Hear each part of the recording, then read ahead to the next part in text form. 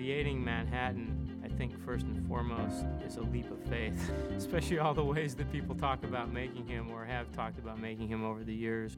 When you read the graphic novel, that's the only part where you're thinking, wow, how do we do this? And the next time we talked to DJ, he had this idea with a guy in a suit with little LEDs on it.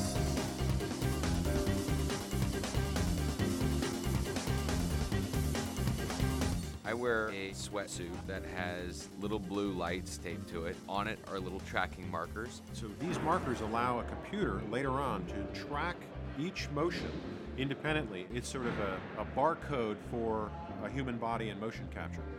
One other aspect of Dr. Manhattan that's really, really important is the fact that he glows blue. There's always that kind of thing where in the old days where someone's holding a candle or a lantern and someone has to be off camera with pointing a light around as if that's lighting the room. And I just knew that there's no way that's going to work. We made a suit that has thousands of LEDs that put out this nice diffuse light that can light everything around him, and it's become a major lighting source in the movie in some scenes.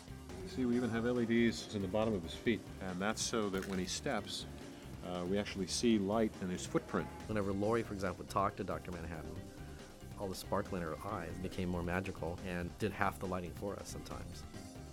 I never look at Billy in the scene per se in terms of being the light source. I look at everything around him and I watch how it's hitting other objects, and I just keep thinking all the time, you'd never, ever be able to backtrack that. I mean, you can do a lot and nothing's impossible, but take a long, long time and you get all this for free now, right? It's very, very inspiring. They paint little dots on my face every day that are also tracking markers. We're going to do 34 expressions. Okay. After we do those expressions, we're going to do something called a range of emotion expressions. Okay. And it's something like happy, Right. sad, anger. A lot of it just comes from how fantastic you think this creature is or this character is in the movie, and you realize that he's a fully CG character that's going to be informed by Billy's performance.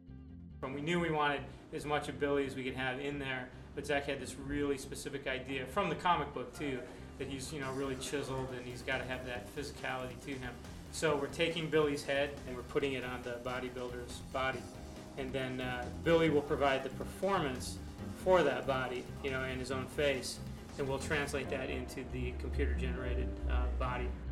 Essentially, my performance will be erased from the film, and the computer animators will create a Manhattan version of me, and then they'll make it really big and cool.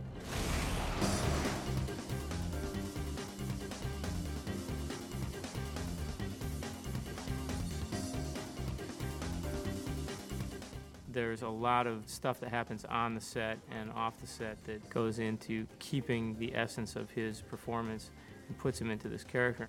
It's been an interesting process to carry on from the initial test phase and get to the perfect Dr. Manhattan look and put him into the scene.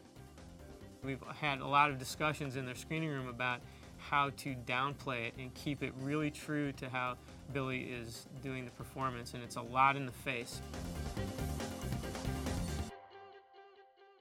We smile a lot in the screening room because it's just kind of freaky,